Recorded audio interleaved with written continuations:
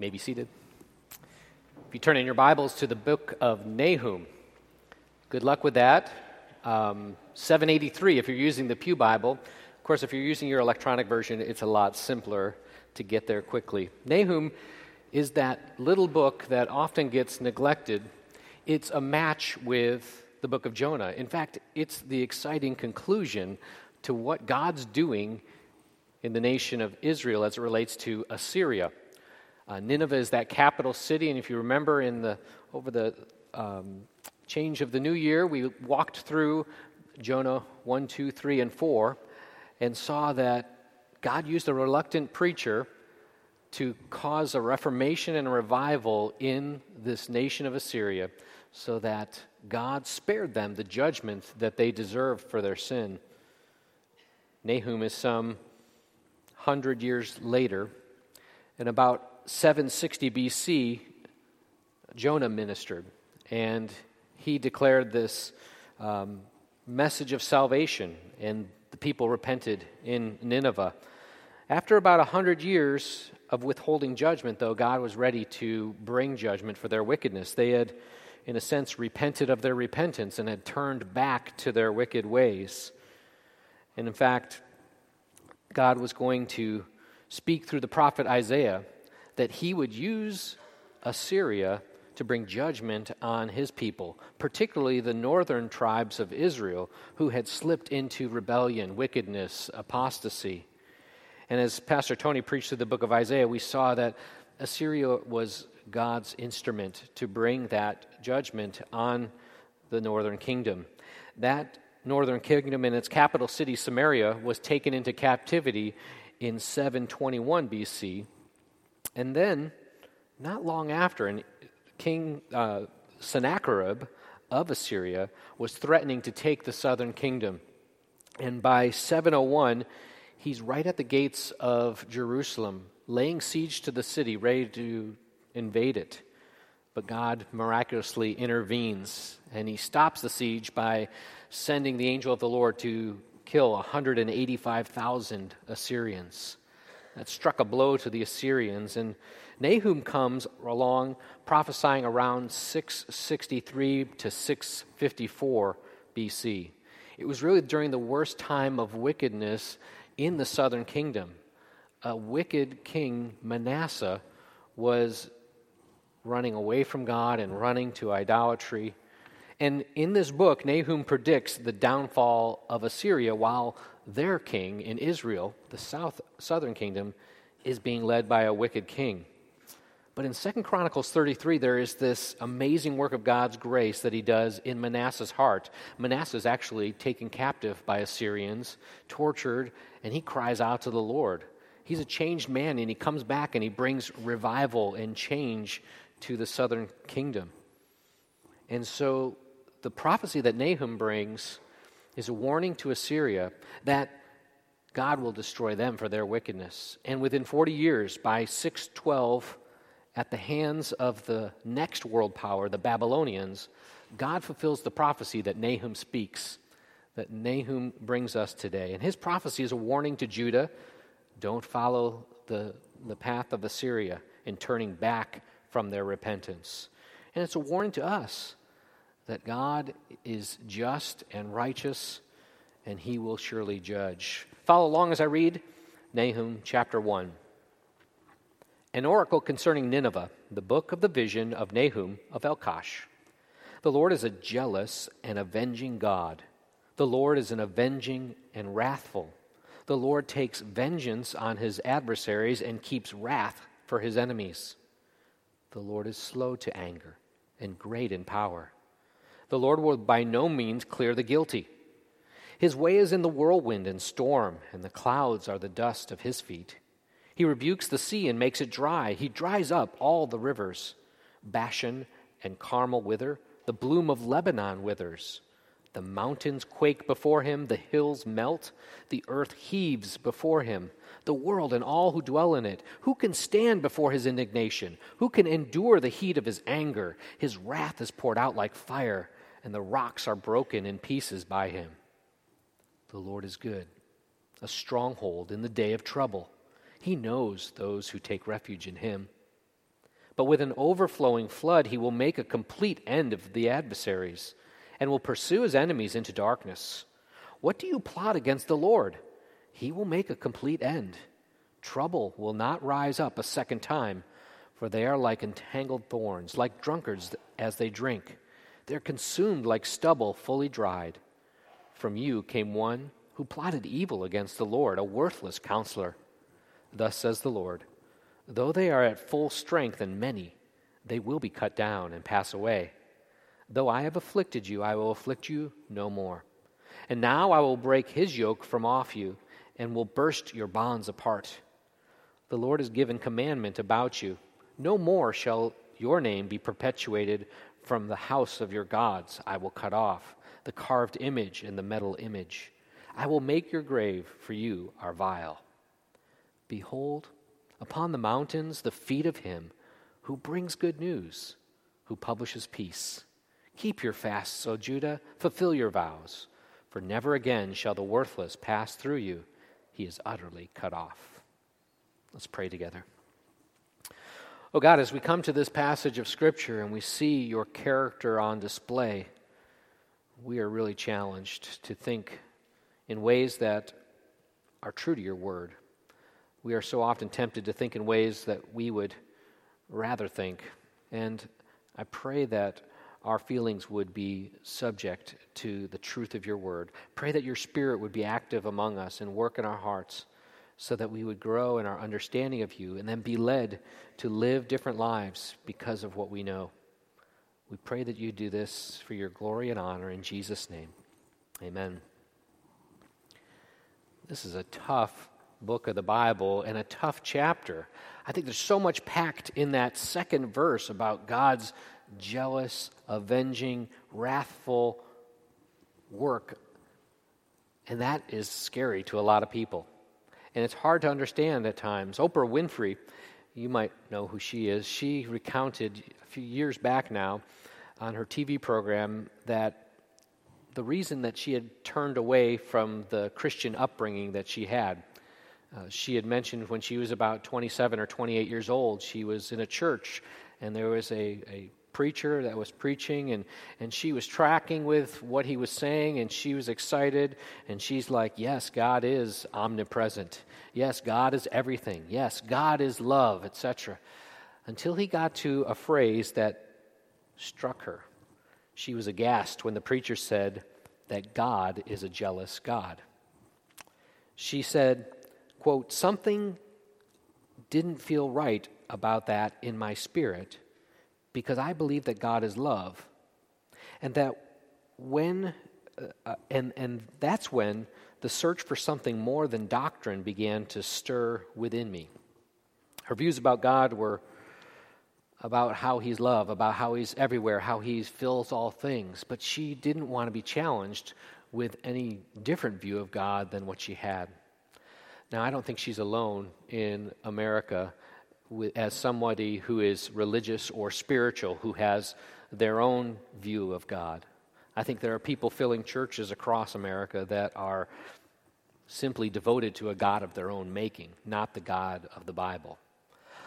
Our task as followers of Christ and followers of his word is to rightly understand what his word teaches and believe it no matter how we feel. Now, I appreciate some of the teachers and preachers I heard speaking about Oprah's misunderstanding of jealousy, the jealousy of God, and explaining what does the Bible actually teach on the jealousy of God. And I think we should do that. And we're going to do that a little bit today. What does it mean that God is a jealous God? But we have to set our expectations carefully because just because you could get an hour alone with Oprah to explain what the Bible really says about what a jealous God really is, doesn't mean that she's going to change her mind. Doesn't mean that she's going to say, oh, of course, now that makes sense, because these truths about God are spiritually discerned. You remember how Paul describes in 1 Corinthians 2 that the natural person does not accept the things of the Spirit of God, for they are folly to him. He's not able to understand because they are spiritually discerned. The spiritual person judges all things, but he himself is judged by no one. For who has understood the mind of the Lord so as to instruct him? But we have the mind of Christ. So without the mind of Christ, somebody's going to hear the same truth that you hear, and they're not going to embrace it. They're not going to agree with it. Later in 2 Corinthians 2, Paul says that God, through us, spreads the fragrance of the knowledge of him everywhere. For we are the aroma of Christ to God among those who are being saved and among those who are perishing. To one, a fragrance from death to death. To the other, a fragrance from life to life. It all depends on your vantage point, how you view the true God as described in the Bible. In Exodus 14, see if this image will help you understand the distinction. When the Shekinah glory was leading the people of Israel out of Egypt, and the armies of Egypt were following close behind, we read that the angel of God went before the camp of Israel and moved and went behind them, and the pillar of cloud went before them and stood behind them. So when it came between the camp of the Egyptians and the camp of Israel, thus it was a cloud of darkness to the one, and it gave light by night to the other. It's the same Shekinah there before both groups. To one it was darkness, to the other it's light. Just a caution not to get so wrapped up in being able to explain so carefully that you believe that that's automatically going to persuade somebody of who the God of the Bible is. We need to understand that, know the truth, but the results will be in the Lord's hands. Let's look at what God says about himself, that the Lord is good and angry. This oracle to Nineveh, the book of the vision of Nahum of Elkosh. Nahum's name means comfort.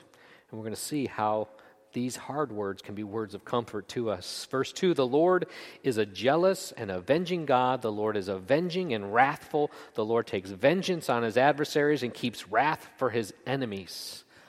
I don't think there is one verse in all of Scripture that is so steeped in this character of God being his anger, his wrath, his vengeance.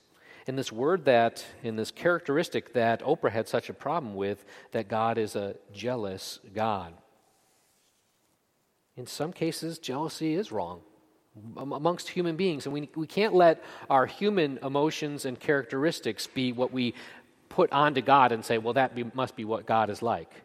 No, God is who he is, and he's not shaped by the way that we view one another. And in some cases, jealousy is petty. Sometimes it's just driven by human pride and selfishness and a desire to dominate, and jealousy can be ugly in that respect. But with God, you can think of it a different way. You can think of it as a zeal, as a passion for exclusive devotion. It's the analogy of a husband or a wife with each other. They will tolerate no rivals. There can be no unfaithfulness, because this covenant is made in marriage that each belongs to the other, and there should be no one else. In Exodus 34, there is a covenant renewal ceremony that the people of God are taking part in, and all the dangers of being called back to the gods that are around them. They're going to go into this promised land, and there's going to be a lot of different religions, a lot of false gods, and they're going to be tempted to be unfaithful to their covenant God. And the Lord warns them, take care lest you make a covenant with the inhabitants of the land to which you go, lest it become a snare in your midst. You shall tear down their altars, break their pillars, and cut down their asherim. Get rid of the idols. You can't have them, and me as well. He says, for you shall worship no other God, for the Lord, whose name is jealous, is a jealous God. He's not just jealous, but his name is jealous. He doesn't want to share you with another. He wants your exclusive love and devotion because he has pledged his exclusive love and devotion to us. You think of the illustration of marriage.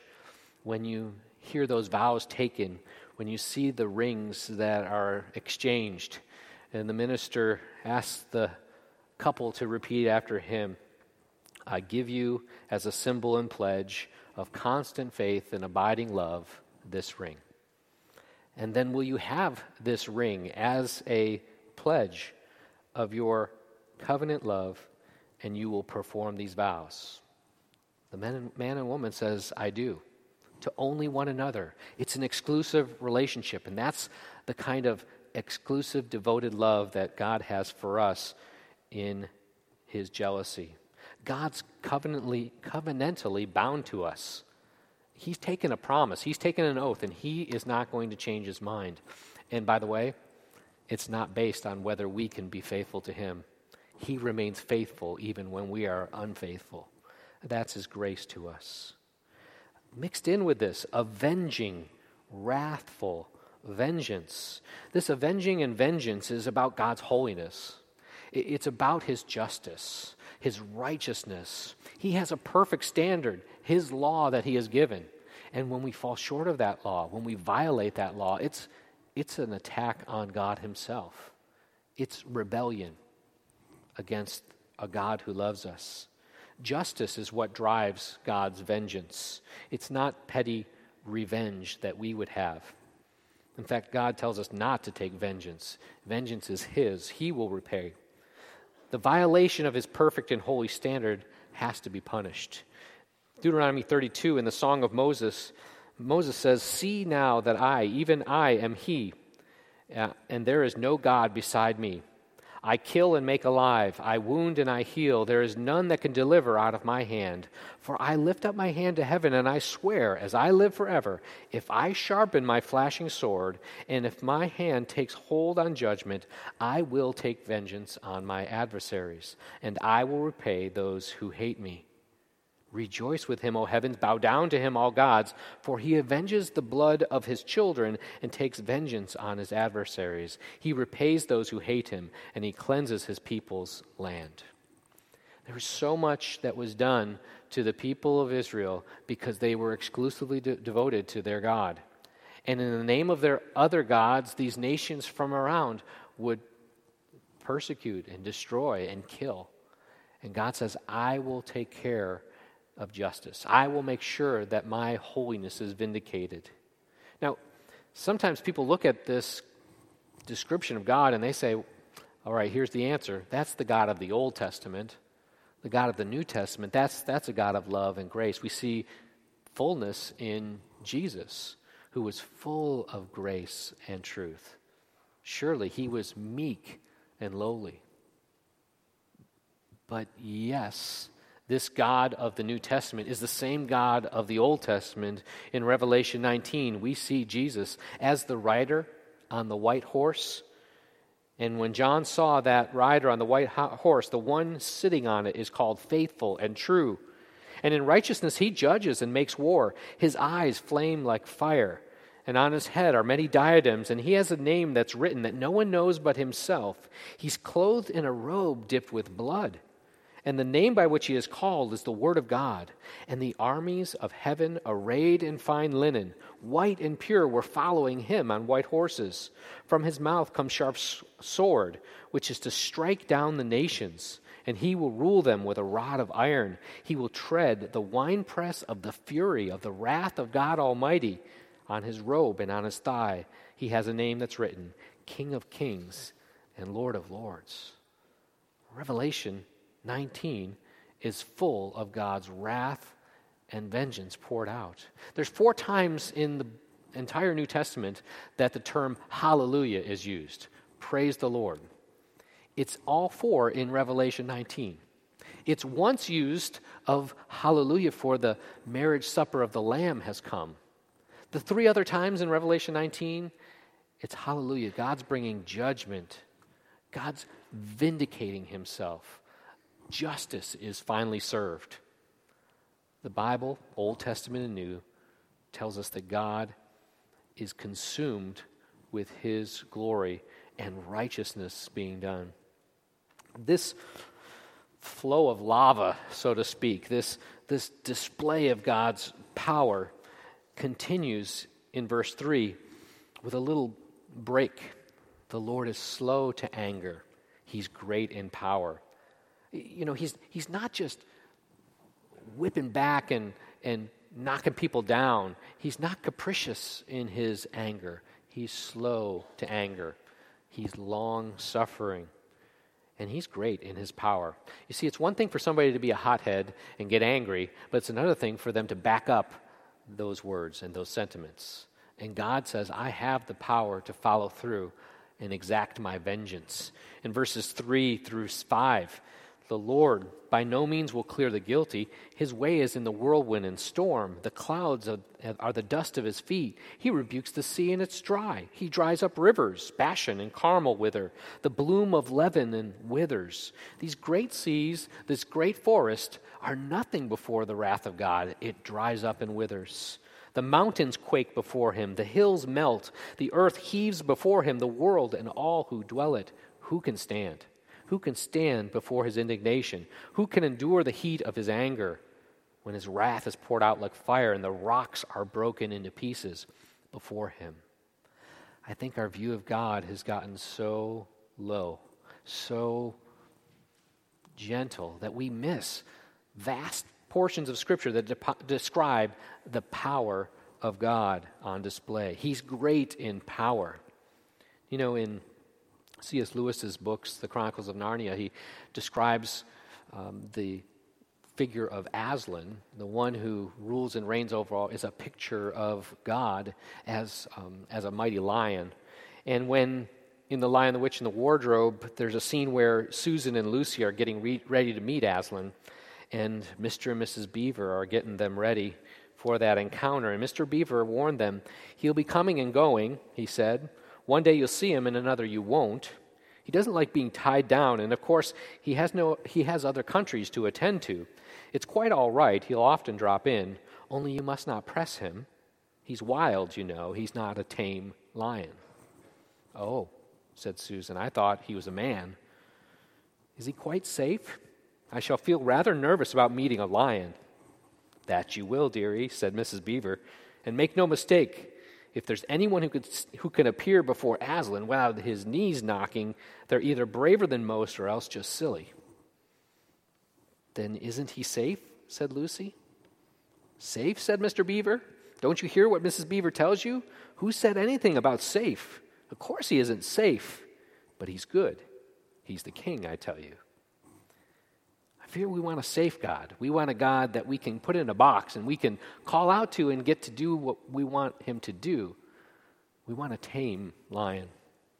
Later in the silver chair, Jill is introduced to this lion at a pool, and she's thirsty. The lion says, "Are you thirsty?" "I'm dying of thirst," said Jill. "Then drink," said the lion.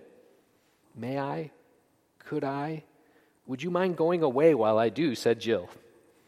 The lion only answered by his look and a very low growl. As Jill gazed at his motionless bulk, she realized that she might as well have asked the whole mountain to move aside for her convenience. The delicious rippling noise of the stream was driving her nearly crazy. "Will you promise not to do anything if I come?" "I make no promise," said the lion. Jill was so thirsty now that without noticing she had taken a step closer. "Do you eat girls?" she said. "I've swallowed up girls and boys, women, men, kings and emperors, cities and realms," said the lion. It didn't say this as if it were boasting, nor as if it were sorry, nor as if it were angry. It just said it.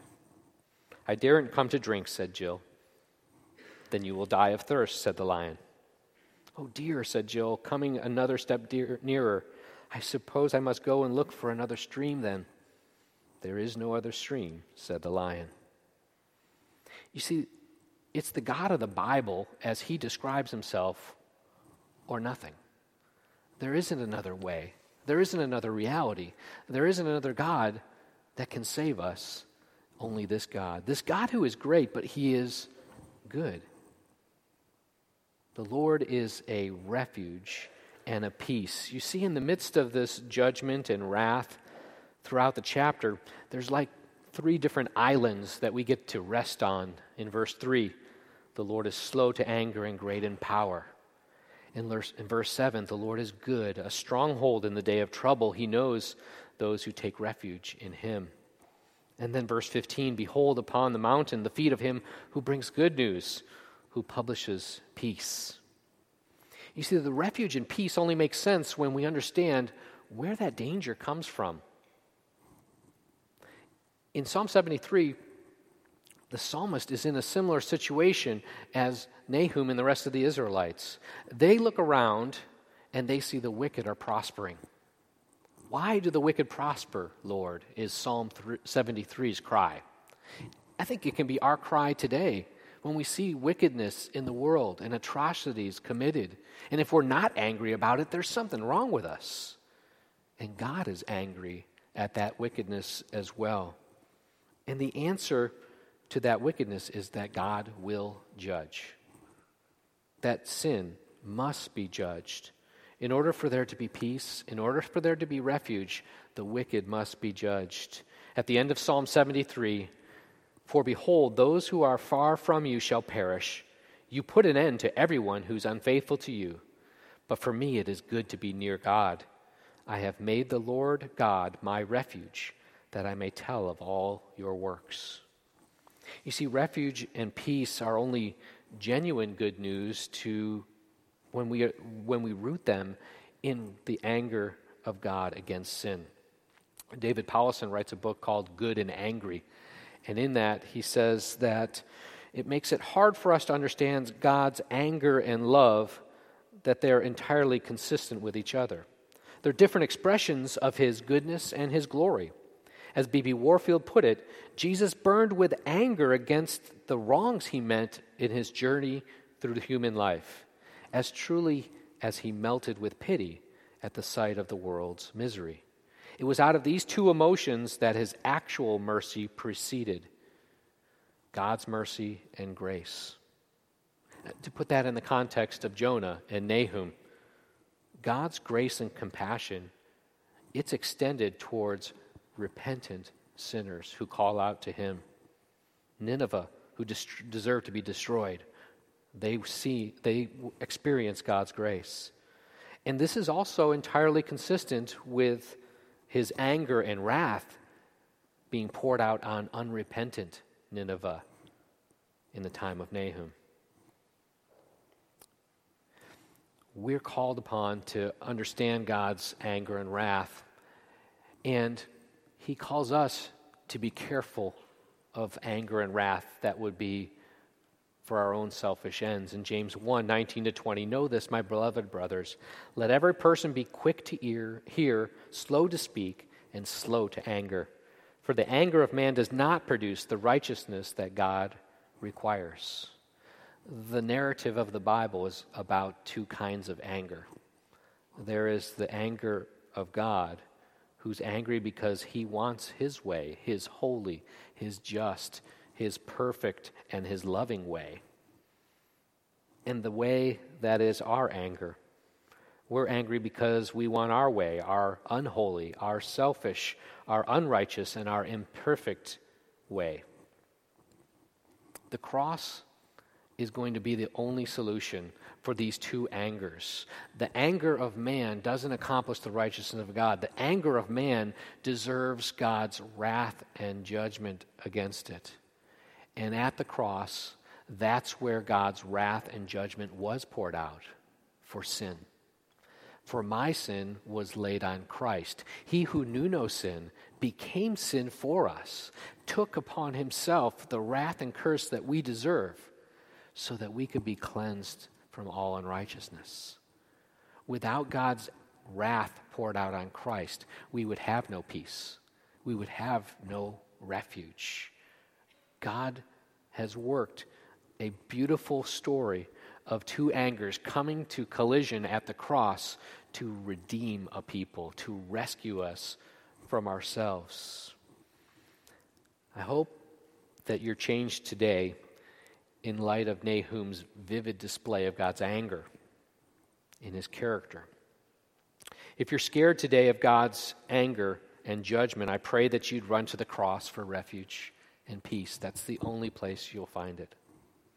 If you're scared today for the lost souls of those you know and the certain judgment that they face, I pray that you'd find the courage to share with them the good news of the cross. If the wicked have prospered around you, and you've suffered at the hands of evil people, I pray that you'd take comfort that God will avenge and vengeance is his. If your worship has been lackluster or shallow, I pray that you would offer to God acceptable worship with reverence and awe, because you know that our God is a consuming fire. Let's pray. Heavenly Father, would you shape and change us based on what we know about you? Start by changing our false understandings of who you are into what is true. And Lord, may we be transformed by that truth.